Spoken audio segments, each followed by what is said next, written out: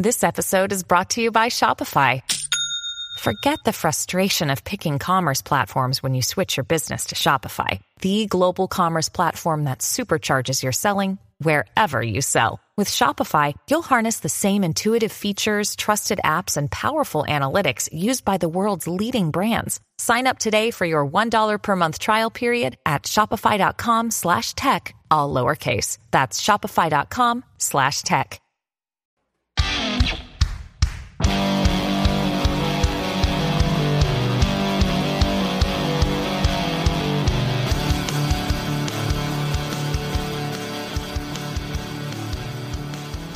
Welcome to Get to the Good Part. I am Ryan. I'm John. And this is Chris. On Get to the Good Part this week, we have Chapter 8, but we also have a special announcement, which we promised to you a little while ago on Twitter and on the Facebook and on every social media platform. On July 28th, we will be doing our first ever live episode, and we'll be broadcasting live from Suttrie's High Gravity Tavern in downtown Knoxville, located at 409 South Gay Street. For those of you who happen to be sort of near that area, it's definitely going to be worth coming out. We're going to be doing something a little bit different. It's not just going to be a live episode of Get to the Good Part. Chris, you want to kind of describe what we will be doing? We are going to be reenacting Chapter 8.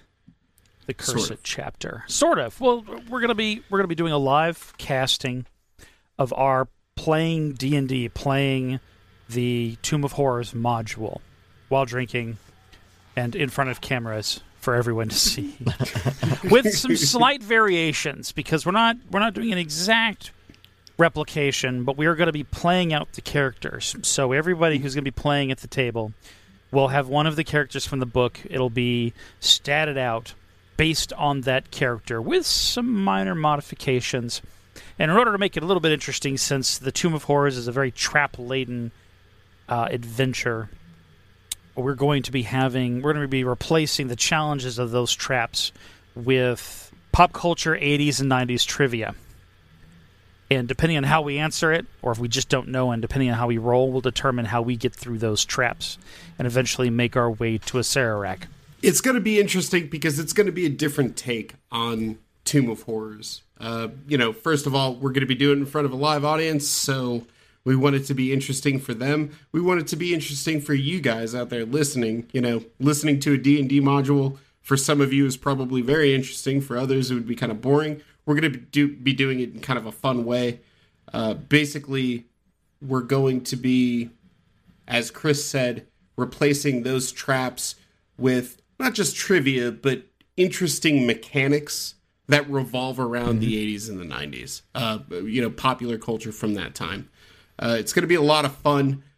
Before the event comes up, I'm going to be putting out player cards to let you know what the different abilities and the measurements on the characters and how they'll interact with the Tomb of Horrors, some of their limitations, some of their capabilities. We've been working on this for a little while. We're really excited about it. It's going to be a lot of fun. We hope you can join us live. If you're one of the people that can show up live, great.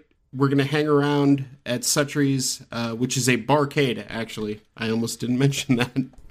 Suttrie's is actually a barcade in downtown Knoxville. They do have a joust machine.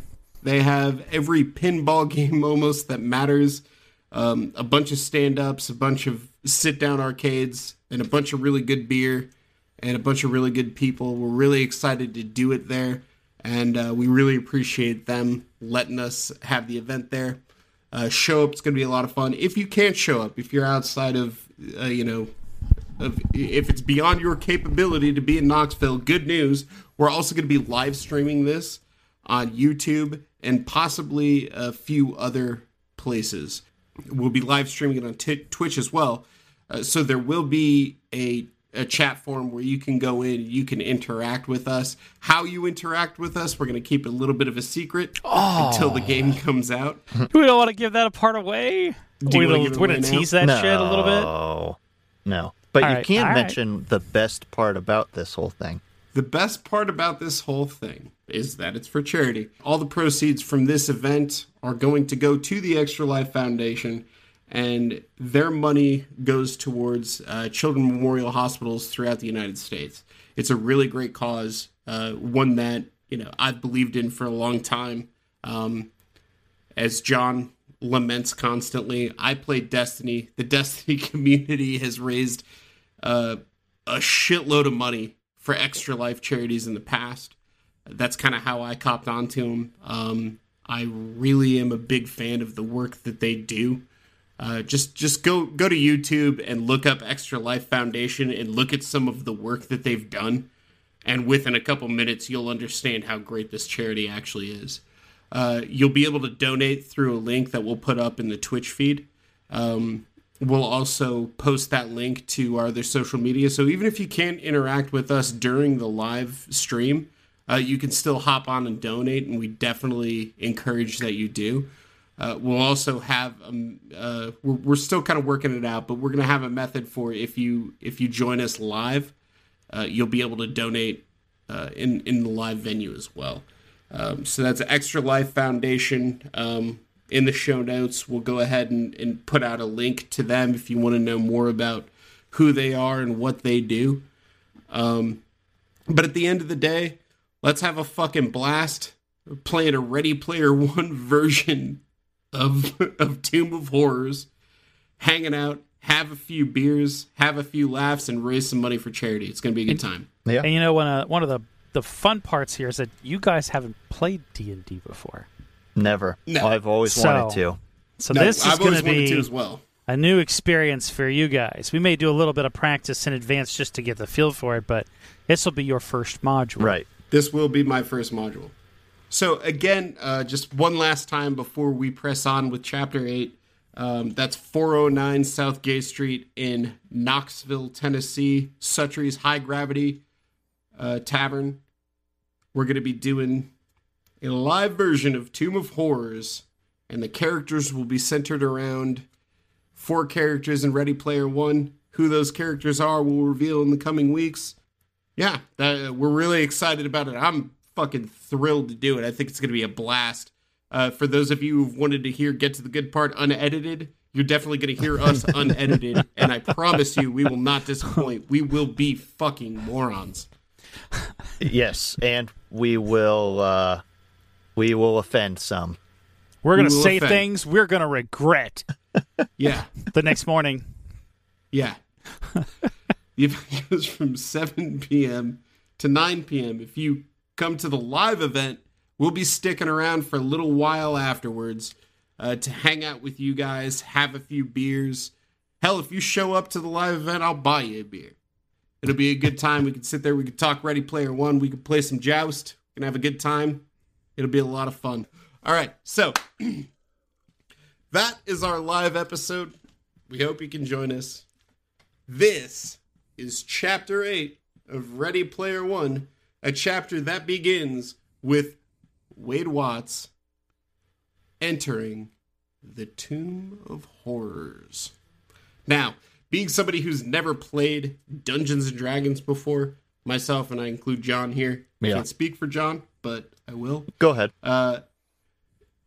It paints a pretty awesome picture of what you can expect in Tomb of Horrors. Now, as I understand it, Chris, you can shine a little light on this. Tomb of Horrors is a little bit different as far as modules go. Is that right? A little bit, yeah. A lot of traps, and there are some monsters, but for the most part, it's a lot of traps, a lot of rooms, and we're going to have to go through it. The advantage for us, of course, is that we'll have the maps, much like Parsifal does. But yeah, it's really, really nifty, really detailed, and also apparently really difficult. Because when we talked to our dungeon master, we were like, "Yeah, man, we want to go through, but our characters are probably like level 2 or 3." He was like, "There's no fucking way." So right off the bat, we're like, "We're gonna die. We're gonna die." Well, he was like, "You won't make it. You won't make it into past the Tomb first of Horrors. room. You won't even enter the fucking Tomb of Horrors." So this is going to be a really short game. Yeah. Well, no, here's the thing. We've figured out ways around that. How we're going to play that and everything like that, I'm going to push out kind of slowly leading up to the event. Okay. Just to kind of tease it for you guys. Such tease. We've got some really kick-ass ideas for how to make this interesting and to not end the game within 3 seconds. More details on that later. But again, let's get back to Chapter 8. Chris, let me ask you this. Sure. As a seasoned, if you can call yourself seasoned, Dungeons and Dragons player, what's your favorite module of all time? You know what? I've played some modules. In fact, I played one last year where we were... we weren't gnomes. We were... God, I don't even Dwarves? fucking know what we were. No, it wasn't dwarves. They were like ugly fucking creatures. Goblins. Goblins, yes. We played goblins. Okay. So, they give you the sheets of the different goblin personalities, and you kind of read up on it, and you get into character. What is a goblin personality, Chris? Can you break that down? Imagine Gollum, only he has a bunch of Gollum buddies, and they're all dressed, and they're all idiots, but they all think they're really smart. Those are goblins. But, some of my favorite modules are the ones that the Dungeon Masters spend weeks creating. Mm-hmm. Because you're kind of going through a world that they're imagining, and they're setting up this quasi-linear path for you to explore, and you're just kind of exploring their realm of imagination. So my favorites are the ones that aren't actually pre-written modules, are the ones that the Dungeon Masters took time to create. So you're talking just, they write the module out? Mm-hmm. Do they base it on another module, or do they just come up with it off the top of their head? You know what? The textbooks and the details are so in-depth that, they can write it up on their own. Like, they'll create a map, and they'll figure out the storyline and how you come across this mission. You go into the bar, and, you find that guy off in the corner who looks shady, and you go and buy something from him, and he says, before I can give this to you, you got to go do this thing. So it's very RPG-ish. You meet an NPC, or you bump into something, and all of a sudden, before you've got this mission, and how you deal with it is up to you. But one clue, an event, leads you to the next. And again, it's very free form, but it's sort of like choose your own adventure, but you're helping to write the content as you move through the base story. Sure. Mm-hmm. So I guess my question is, scale of 1 to 10, what's the difficulty of Tomb of Horrors compared to most modules? It's probably an 8. I think a lot of people remember it as being one of the most difficult because it's probably one of the first ones they played, and they probably played it with characters that were lower level anyhow. Yeah. But just as a reminiscent kind of thing, I think that's like when people where Star Wars hit them at the right age, they go, it was the best movie ever. And, I'll watch it now and I'll look back and go, it was okay. It's more than okay. See what I mean? See, I've seen stuff where people have said, like, I don't know how much water this carries, but I've seen a few things online when I was looking up Tomb of Horrors that said, like, if you take, like, a cleric or a mage, they can cast a spell where they can a spell of location, and then dig through the top of where the treasure room is in the Tomb of Horrors, and just shortcut it that way. Which I don't know why the fuck you would do that. I mean, obviously, like, as far as I understand D&D, your character's progress carries to the next module, right? Yeah. You're supposed to keep your character alive, so you want to move through. Yeah, it does. So if you dump through the ceiling of this thing and you shortcut it by several hours, you stand to gain a lot from that tactic without losing anything. That's true. It kind of robs the spirit of the game. Yeah. Well, you could do that, right? Because it's a mound, and you could dig through the top if you had this location. But, the DM has some control over this. Like you could roll, but what you don't know is the number you have to roll over necessarily. And he could make it incredibly hard. He could make it so that you can't use your skill on this thing. It might seem like you can, but you can't. And, you might end up in a false location, or you might end up digging into one of the many rooms that have traps. And it might be, a Acererak made it so that room looked like the room you wanted to go into because he's a freaking powerful Demilich. So there are ways to get around that sort of storytelling if a player character gets clever and force them to kind of go through the front way. Like, it'd be a crappy DM that didn't catch you on that. Does that make sense? Yeah. Yeah. So you're saying that they would sort of create a situation where you could possibly on a low roll be penalized for doing something like that. Or you could make it so that no matter how high the roll is, you couldn't get past it. Short of a near impossible roll, like maybe you'd have to roll a 21. Or a 20, sorry, not a 21, but a 20 on a 20-sided dice. Or you'd have to have, or even more than that necessarily. Like, you'd have to have some advantages built in to boost that roll.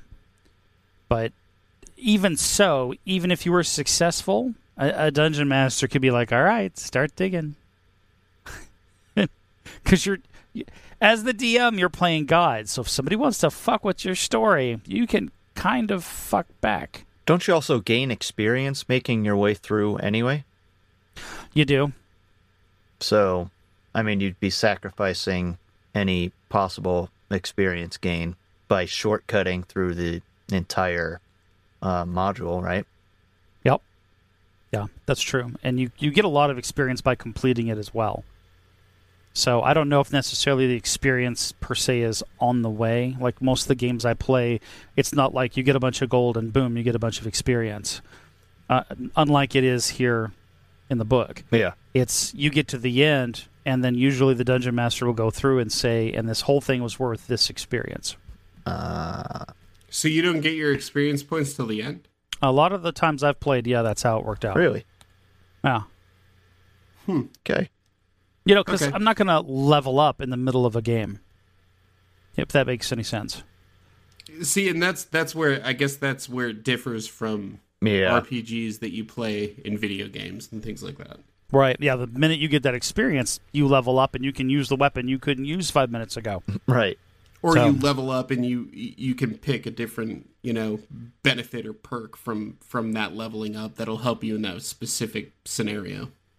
And I think that the idea here is that in between games, your character is learning whatever it is you're leveling up to.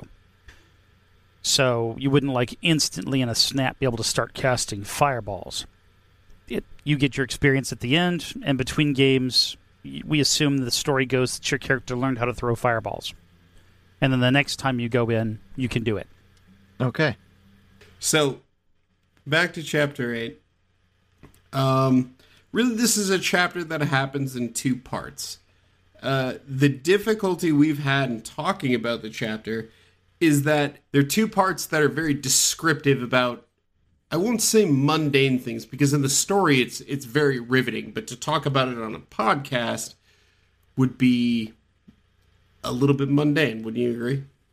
It's a bit like eating great pizza and then trying to describe how great it is by using the word great. Yeah. It's a riveting chapter. It's a major turning point in the book. Basically here's where we're at. Wade walks into the Tomb of Horrors knowing that this is where he's going to find the Copper Key, right? I think we can all agree on that. Yes. Yes.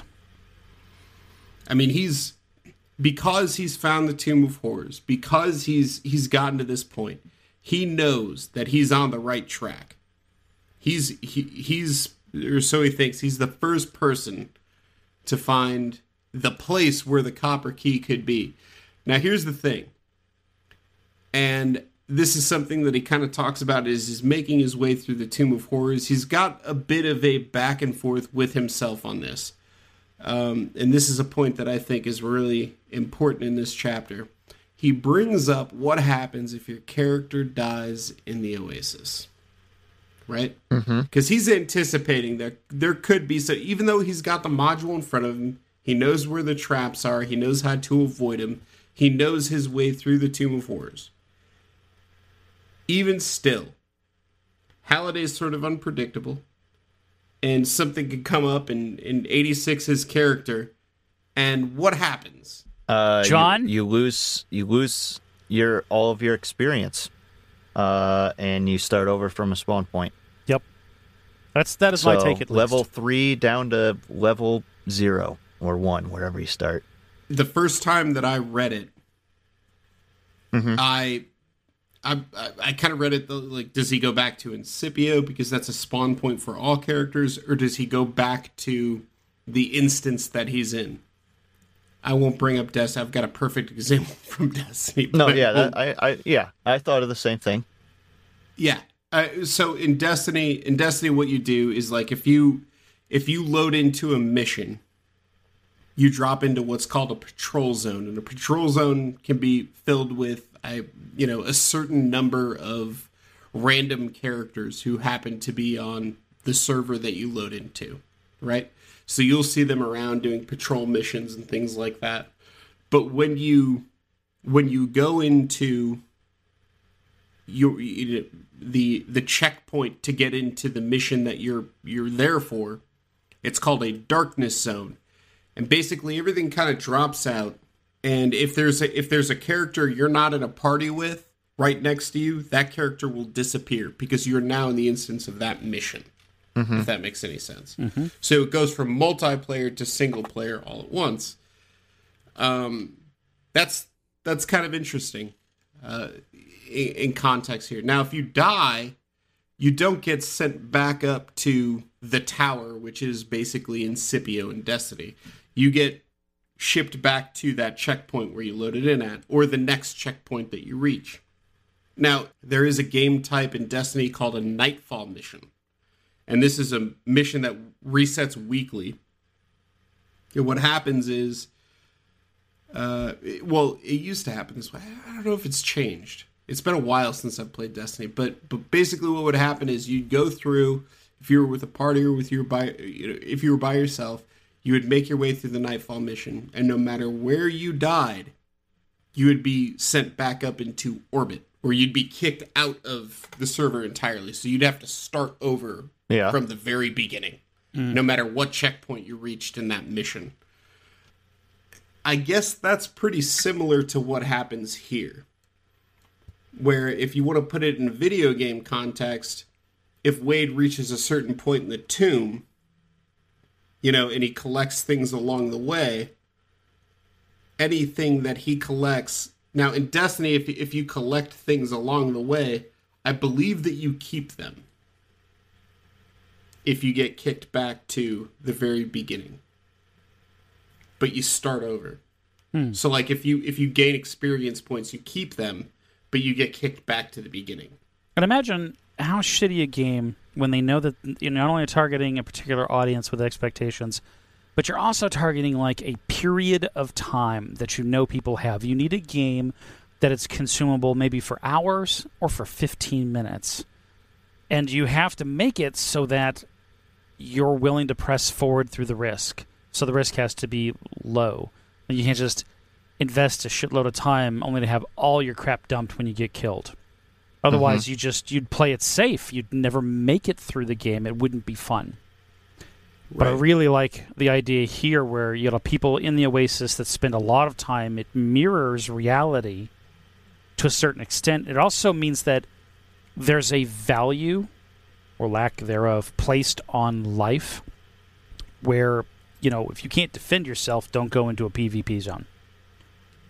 Right. Yeah. And because that's a high-risk, high-reward situation or areas. And if you're not willing to take the risk, you have the option not to go into the risk.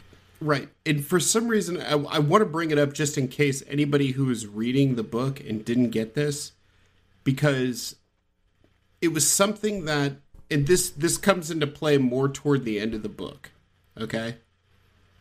So we won't give too many spoilers, but I want to mention it just as something to keep in the back of your mind. the way that some of the book reads, I feel like, is when your character dies, you lose level. Does that make sense? In the book? Yes. It seems like it kicks you all the way back to 0. Or at least Right. that's how Yeah. I don't remember what chapter said that, but I thought it was pretty nailed down. You die, you start from scratch.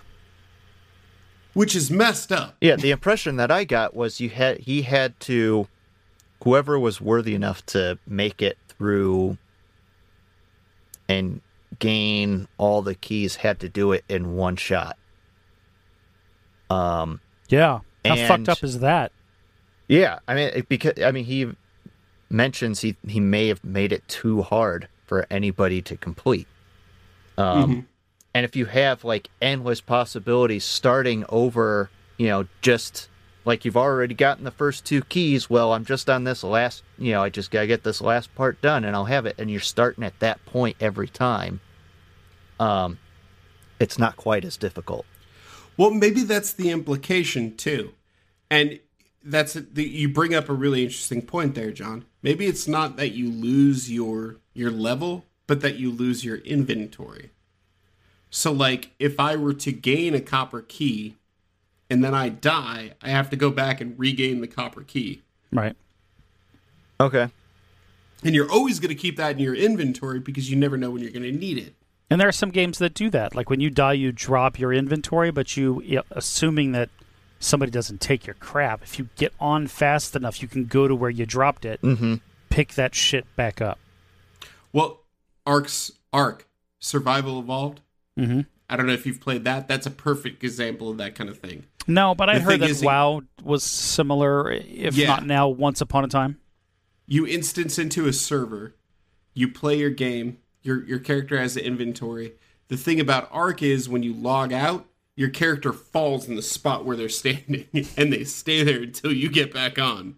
So if somebody comes up and sees you just laying there, unless you're in a secure place, they could just hack up your body and take up your entire inventory. Well, that forces a very real situation of, like if you went to sleep, if you're going to Exactly. bed, you don't sleep next to a freeway. But the Oasis doesn't seem to work that way. The way the Oasis seems to work is if you log out, your character just kind of dissipates and goes into the ether, and it leaves with you. I don't remember which chapter it was, but my understanding was that you couldn't just log out, because logging out is a way that people have used as a means of escaping a bad situation. Like if you're overpowered and you just log out and you just disappear, a lot of games prevent that. And I thought they addressed that in this book. Where He if you talks logged about out, like going to a certain planet and getting stuck there. We had this discussion, like how do you escape that situation if you're stuck and do you just blow yourself up? yeah. So yeah, you can't. Because I think when we were talking about that, we at that point can't we just realized log out. that you couldn't just log out and leave the area. Yeah, because your character is going to stay around for something like 30 seconds or 60 seconds, and it's going to just be kind of either dumb or fall over, and then you're in the same problem. You're defenseless. Yeah. Sure. So you're saying there's a latency to the logout procedure, like if you, Otherwise, if you were it's to used as a situational escape. Yeah. right. If you were to yank your cord or lag out, just pull your connection, your character would exist there for another 30 seconds or something like that, and leave you vulnerable. Yep. Or just I guess that's a good control to put in there. right. Yeah, you don't go starting shit and then go, I'm just going to leave. Yeah. There is no Yank. rage quitting. There's just rage unconsciousness. That would be the fucking douchebag version of the Oasis, would it not? You would expect every douche in the Oasis to be like, to start some shit, or to be like Leroy Jenkins, you Yeah. go into an instance and then be like, yank, enjoy that, fuckers. Yeah. Like, God, That would I would be a be douche so way. pissed And, off. I'd be so pissed off. and there are games that are like that, like Eve, for example, which is a space RPG of a sort, very open, but it has kill zones, it has PvPs, and it has the PvPs. And you go through a gate, and there might be like 20 assholes sitting on the other side of the gate. And they scramble your engines, and if you just went fuck off and unplugged It doesn't work like that. They all just shoot your shit and you die. Yeah. In fact, I've tried it. Like, you log back into the game, and my character's just a little egg floating in space. Where only then am I allowed to scurry home to some other ship I might have. With your tail between your legs. Yeah, and there was one instance where I jumped through, and there was at least 30 ships there, and they scrambled my warp, and they drained my ship, and I'm just floating there, and I got a text message. They all stopped shooting at me, and they were like, "Get out of your ship, and we'll let you go." And I texted back, "You're pirates. If I get out of my ship, you'll kill me." And they said, No. We do this all the time. We're just going to take your ship. You can go." Oh, okay. They got out of my ship. They let me leave. Yeah, assholes So about. they didn't kill you just to do it? No, they were honorable. They took my ship, and they were going to cash it in for some shit. Yeah. Honorable. Honor amongst thieves. Yeah. But at any rate, here we are in the Tomb of Horrors, making our way.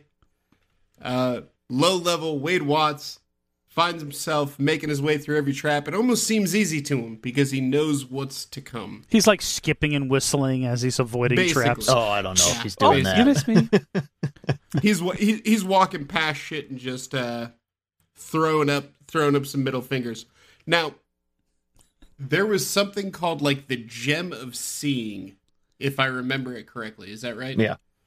Now, when I was reading through the module, the way that you earn the Gem of Seeing is through one of the entrances. You fall into a pit of poison spikes, and you will find the Gem of Seeing down there. Like you do. Like you do. And I don't know how D&D works, but do you roll to not hit a fucking spike? You do. Pretty much. Yeah. Okay. Like, what are the odds? You got to roll to see if maybe you dodged them or landed cleverly or some bullshit like that. Yeah, if totally you fucking Bugs Bunny'd your way, like just turned into you do like a dexterity very wavy roll pattern to like fall between them. The dungeon master's doing last rites. Somebody so ustedes. Good luck with this. And then you roll super high and you just miss every spike and you can find the gem. That's it. Your shit just lands all fucking curved and whatnot. And he just knows how to land? That's an interesting thing, though, because like in order for him to find some of the stuff that he finds, and he mentions some of the stuff that he finds, like he finds some magic items.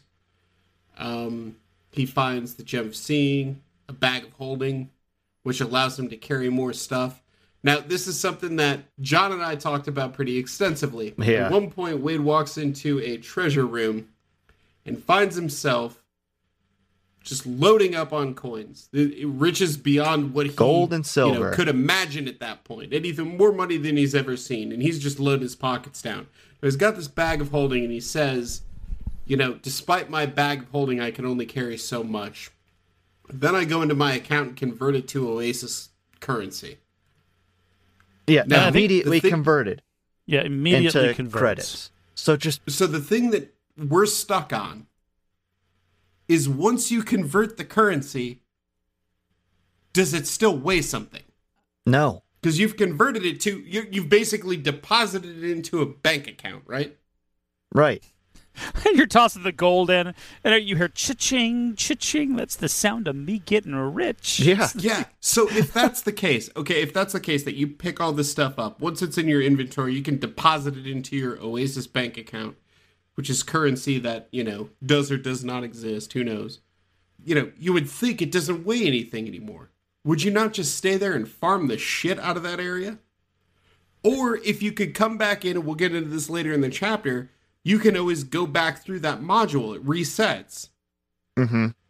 Before you beat a Sararak or fought a Sararak, would you not go back through and farm that fucking treasure trove at least pick it all up. over again? At least pick it all. If it converts immediately from your inventory to Oasis credits, you then have more room to pick up the rest of it.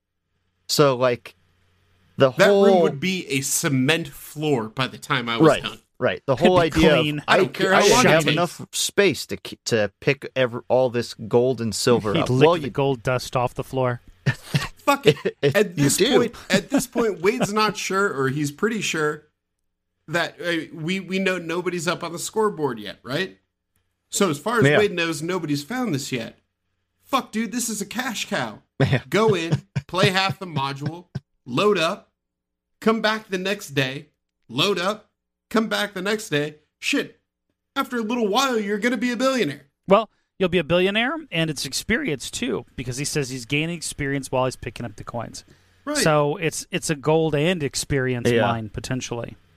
Not pointing out a plot hole in the story. Not like this is not our opportunity to go in and bash Ernest Cline.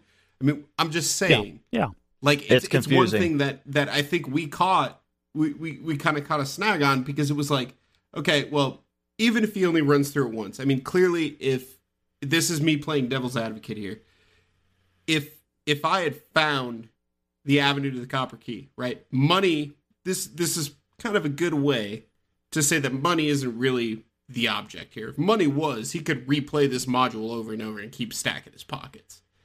He's really after the fucking copper key. Yeah. And anything he finds in between is just icing on the cake. But he's after that copper key. The real money's at the end. Right. But if he's gaining experience, he could have prepped himself a little more for what's to come by leveling up before facing a Serac. Nobody's found it. Could it wait another week?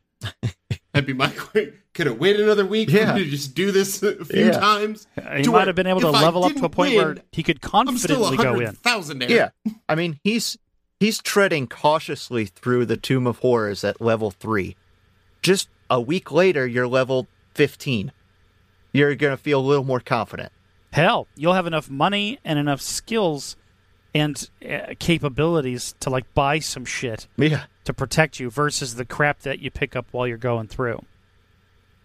That would have been my thought. Yeah. This may surprise some of you guys listening out there because, you know, we're on the internet radio, so clearly we're millionaires. Oh, of course. But, but picking up gold coins every day, bitches. Yeah. Money is still an object to us here. Get to the good part. I mean, you throw a treasure room in front of me and you tell me it respawns, I'm going to come back a few times before I press on. Yeah. Just to be safe. Just to fund the rest of my journey. I mean, think about it. You don't know how much you're going to have to teleport. You know, you don't know how far you're going to have to go. You don't know what means you're going to need to have. And how many times you'd have to go. Like right. Yeah. You don't know what you need to finish this journey. Now, clearly, Halliday's got this treasure room. I mean, that's in the Tomb of Horrors, but Halliday's stocked it full of coins that could be transferred into Oasis currency, right? So it's like, this is going, like, you get the feeling at this point where it's like, this is going to help you fund your trip. I mean, this is real shit. Like, this is real credits in the game, and the game's credit system in the world is more solid than any monetary system in the world. That's stated in the book. He's earning fucking real money. This is a real discovery. I mean, it's not like you go into, you know, it's not like when you walk into, like, you know, an RPG video game and you walk into a loot catch and you're like, holy shit, this is a really high-end weapon and there's a bunch of coins in here, or caps if you're playing Fallout or whatever. You find a shitload of currency. Yeah. Like, it's not like that. Yeah. It would be like that if you could say, okay, well, fuck, I just found 10,000 caps. Now I'm going to go to the bank and I'm going to turn it in and I have $10,000 in my fucking bank account. Like, it's the same thing.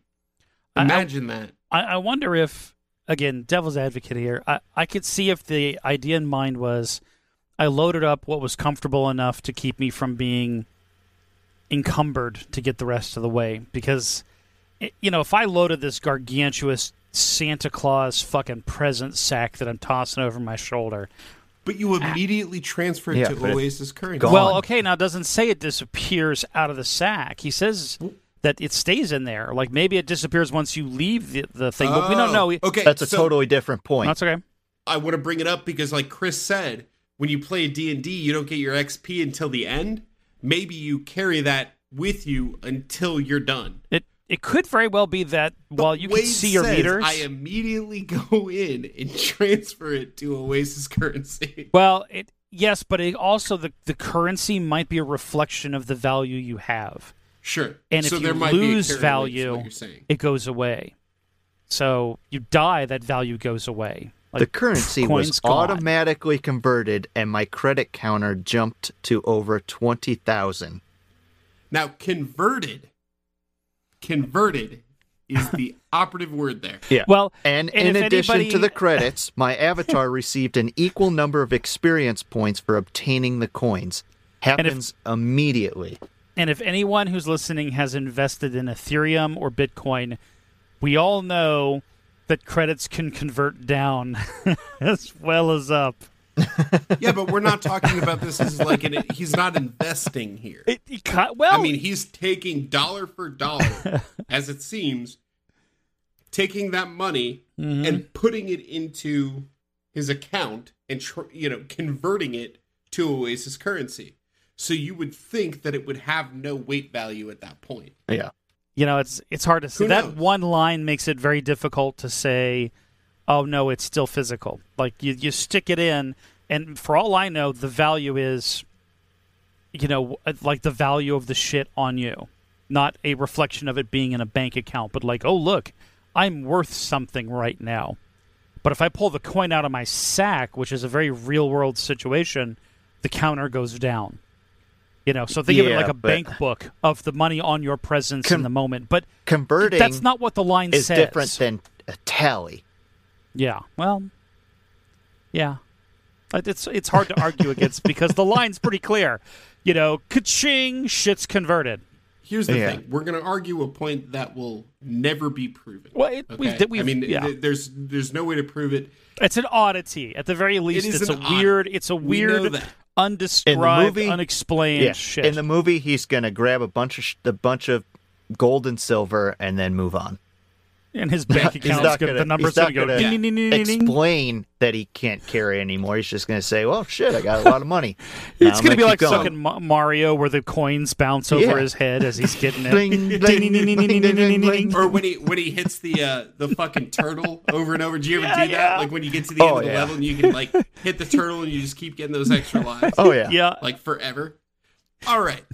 Anyways, $20,000, 20,000 experience points later, Wade finds himself in the central chamber with none other than the unexpected presence of Sararak sitting in a throne looking like a fucking handbag or an alligator or something. Just disgusting. I mean, you the sound way he's like described in the Gucci. book is fucking gross. Yeah. So here's a Sararak, and as Wade predicted, there's an interaction between the two of them, and Sararak confirms that the only way to the Copper Key is through me, and you have to best me at a challenge. It's a joust game, right? A game get of some. joust. But it's not a game of joust with horses, but with birds. With birds. As Will Wheaton would say. How do we say? Is there an real A in that breathy and fucking fucking word? weird. Bats. Oh, did you say bads? Bats. No, it's a bats. So, Sarah challenges Wade, much as death does to Bill and Ted in the Bogus Journey, challenges them to a game of skill and or chance. This is a call. Do you think this is a callback to Bill and Ted? I didn't think Bogus about that Journey? until now, but yeah. Maybe. I mean, you could maybe call it a callback to Seventh Seal. I've not seen Seven Seal. It's about a guy coming out of the Crusades, making his way home, and Death finds him at the very beginning of the movie on the beach and tells him it's time to come home. And the only way that he can escape Death is to challenge him to a game of chess. It's super fucking interesting. It's such a good movie. All right, I'll Definitely check it see out. Seven Seals. One of the greatest movies ever made. In comparison to Bill and Ted's, it kind of reminds me of a lot of stories where you're challenged. One of the players is challenged or a character's challenged, but what it is really designed to do is highlight the skills of the character in contrast to something that should be better. So I thought of this when I read this was kind of like the Devil Goes Down to Georgia. You know, he plays his fucking violin. And the devil plays a violin. And, he has to be better than the devil in order to win the golden violin. And here, he's like, you don't have to kick my ass. You've just got to do something you're already really fucking good at and beat me, who should be better. Yeah. But that's kind of the same idea, yeah, whether it's chess or the fiddle. Yeah, that's what I'm getting at. Yeah, it's the same kind of theme. Yeah. I was just using a different example I could relate to. Right. I was thinking of the same thing, actually. You were thinking of Devil Went Down. I was thinking of Devil Went Down to Georgia. Yeah. and he's like playing joust. And I didn't want to say anything, but you said it. So. You can bet that when this comes out in the movie, I'm going to cut scene the shit out of this part and use the Devil Goes Down to Georgia music on top of it as a montage. So look forward to that, folks. Yeah. That might be part of the soundtrack. Yeah. So, anyways, lucky for Wade, he has played joust before. Not only has he played joust, he's played it competitively against H. It's been a little while, about a year since he's played it, but he's pretty confident he can knock the rust off. Now, as he does, he loses the first game, but in the second game, he begins to anticipate the movements of a Sararak. And he does this by saying that AI, or a computer opponent, has sort of a predetermined set of movements. And if you can kind of trick the computer, you can gain an advantage. And at this point, he brings up a line that I brought up on Reddit, went back and forth with some people. Very interesting line, where he says, that would be an axiom in video games, or that was an axiom in video games, or would be until AI was invented, or true AI was invented. So, interesting thing to say. Now, clearly, since this book is written, on a narrative thread from Wade, it's written from the future looking back on the contest, right? So you can parse out and separate the whole past tense there. That until true AI was invented, right? So it's not saying that at this point in the book it was invented. Mm-hmm. But it's saying it might have been by the time that Wade was narrating the book. We don't really know. Until you had read the quote, I was really kind of along the lines that this was that future perfect tense, where he's referencing the past in the place of the future. Like I will have eaten dinner tomorrow night.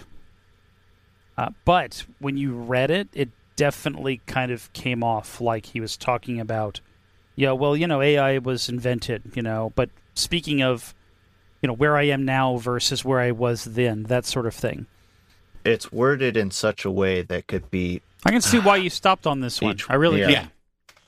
I mean... And I like it. Okay, so there's an opportunity to parse something out here. So for me, it works in two ways. In one way, everybody's familiar with simulation theory. If you're listening to this podcast, you're familiar with simulation theory. It's what Elon Musk espouses about... that reality is a simulation, right? It's the 101 psychology of brain in the jar. How would you know when all of your senses are feeding into basically an office? So inherently, if reality is a simulation, there is a creator, right? Mm-hmm. Sure, I'll bite. We could be looking at a technically parallel universe, because if there are pure simulated beings that are true AI, they're capable of thought and feeling within the Oasis, we've technically created a parallel world to our own. Yeah, almost. But it's a parallel world that we can inhabit. It's like an overlaying dimension where we can invade that dimension, but they can't invade ours. Exactly, and they can only conceive ours. Like we can describe it to them, but. And maybe they can wrap their heads around it. Who knows? I mean, maybe they can't. Maybe because it's so outside of their realm of thought that they can't. Who knows? If it's true AI, it's hard. It's the Matrix. It's hard to parse. Actually, But- yeah, the Matrix is exactly what that is. Yeah. Right. Yeah. It's an interesting point to think that maybe that's where Ready Player One is heading. If it I hope so. becomes a trilogy, maybe Wade becomes, connected with the Oasis in a different way than we see right now. I think that would be an interesting arc on the book. Seeing what they did with the other Matrix movies, it terrifies the shit out of me. Well, and Because the first Matrix movie was great. The other two were fucking terrible. Yeah. as limited as our technology is right now, there are people who have attempted to sort of imprint or record their mind's activities. And I don't mean just journaling, but I mean the idea of putting themselves into, it's that ghost in the machine idea. Right.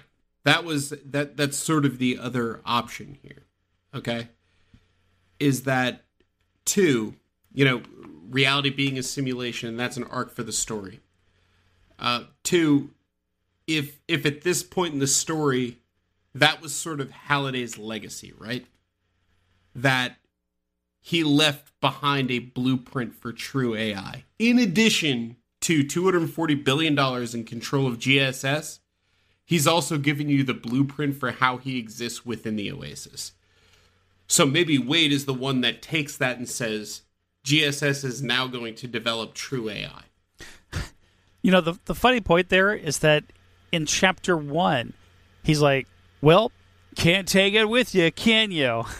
Right. And my thinking is that if he really created true AI, at this point, you would have seen it in the unpredictability of the AI that he says he created in a Serac. But that's an interesting point, too, because if you can't take your consciousness with you, it doesn't mean that you can't leave it. Mm-hmm. I can see a story branching off, and I would really love to hear how that might be done, because that's that place where technology might branch off. Okay. Life is a series of choices, right? I mean, like, if you play adventure games or if you're a fucking human being, life is a series of choices. Sure. So, if you leave your consciousness behind to be inhabited by an AI, a true AI, that is capable of thought, that is capable of emotion, that is capable of interacting with people in a very natural way. Mm-hmm. Now, who's to say that the decisions that AI would make would be the same as yours? And again, that brings up parallel universe theory, where the arc of, one universe is completely separate from another. Okay. Now, that's not too separate from what we understand of parallel universes, what we theorize as a parallel universe, that it could be just a different trajectory based on one decision, right? Now, Sure. That's consistent with what we're talking about here. If Halliday leaves his consciousness in the Oasis as a true AI, whatever decision he makes arcs off into a separate parallel universe to our own. It's not inconsistent with the theory of a parallel universe. Sure. I'm going off the deep end here. No. Well, okay. I could see that, but then if I was in his shoes and I was to create the most advanced AI, the edge of AI, and I'm the first inhabitant of that AI, You'd right? be making porn. We all know. Yeah. Well, okay. But aside from that, My second thing I would ensure that my wealth and power would transfer to my character in game. Why would I need to find somebody else to take over when I would do it myself? Because you're God. Well, yeah. So why would I? I'm You sorry. Why wrote would I do yourself that? into the code. You're God. I mean, like, there's nothing you would ever want. Well, maybe there's some things that are outside of the Oasis that somebody would need to have control over. Or maybe you would want to hide. Because Which is why you would find somebody like Wade to control it. Right. Sure, I To can make see sure that you exist consistently within the Oasis. Right. The way that a god can escape goddom is being killed. Now, if that god isn't killed, that means that he can now exist with a greater degree of power through the freedom of now anonymity. That, if you believe that he's not in the Oasis anymore, he's free to do more. And I want to harken back to Westworld, which you need to see. But there's a similar... I just thought about this days ago when we were talking about Westworld. The thought crossed my mind in that exact same way, which is if you can fake your own death, and putting yourself into AI is a great way to kind of fake your own death, then you can still exist as God without being known. And now you have more power through that freedom. Exactly, and we'll see that played out a little bit in future chapters. Right. About how you can exist within that realm being unseen. Right. And still all powerful. Right. But one way or another, we know where Wade is. He's playing Joust against a Sararak. And at the end of the day, after a sweaty fucking battle, he defeats the Demi-Lich and is awarded the Copper Key. And after he does this, he's greeted by Halliday himself. Or, I should say... Sararak morphs. Anorak. Yeah, Sararak morphs into Anorak, which we know from previous chapters is basically Halliday's identity in any fantasy game he's ever engaged in. It's a wizard with black flowing robes. Gives him basically what could be amounted to as a motivational speech here, right? He turns into Tim Robbins. Yeah. Life is about pain and Tony pleasure. Robbins. Tony Robbins, my bad. But no, I mean, yeah, I mean, he basically comes out and gives any quest giver speech where basically says, more to come, you're doing a good job, you're on the right track. It's more of a narration. Attaboy. Like there's no interaction between the two. Right. And this is something that people brought up on Reddit. I mean, as proof against the AI theory, or true AI theory, is that this seemed like a pre-recorded message. Yeah. Thanks. You've reached Sararak Sorry, / Halliday. your princess is in another castle. Thanks for playing the game. Please leave a message at the tone. Yeah. But whatever it means, or, I mean, Halliday gives him a little bit of a pep talk. Anorak gives him a little bit of a pep talk. And he's on his way. Halliday also gives him... Is it printed on the key, or does Halliday just, speak it to him? The next clue. Yeah, it's written on the key. Yeah, written on the key is the next clue. To push Wade farther into his journey. And, John, will you read exactly what it says? What you seek lies hidden in the trash on the deepest level of Daggorath. So immediately Wade knows what the fuck that means, right? Yeah. He's not confused by that line. It's really interesting, too, because, out of context, right? I mean, even Wade says, this can mean a couple different things. Yeah. Daggorath is something in Elvish that J.R. Tolkien wrote.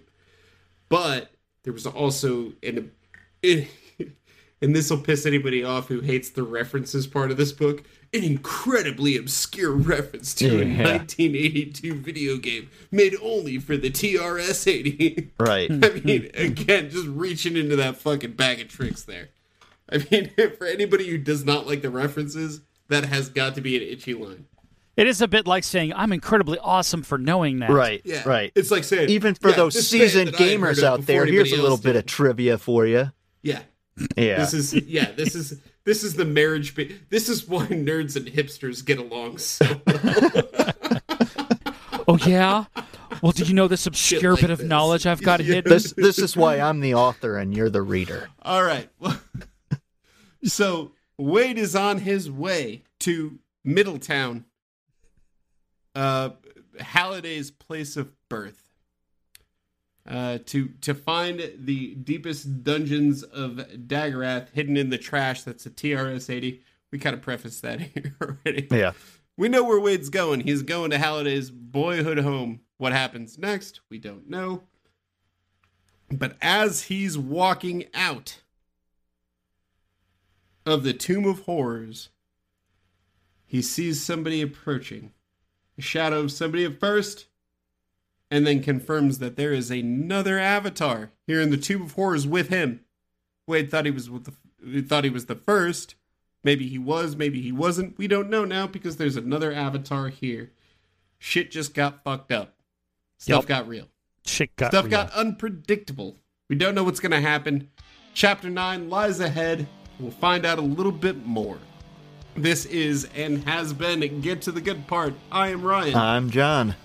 And this is Chris. We'll see you next time. So long, Gunters.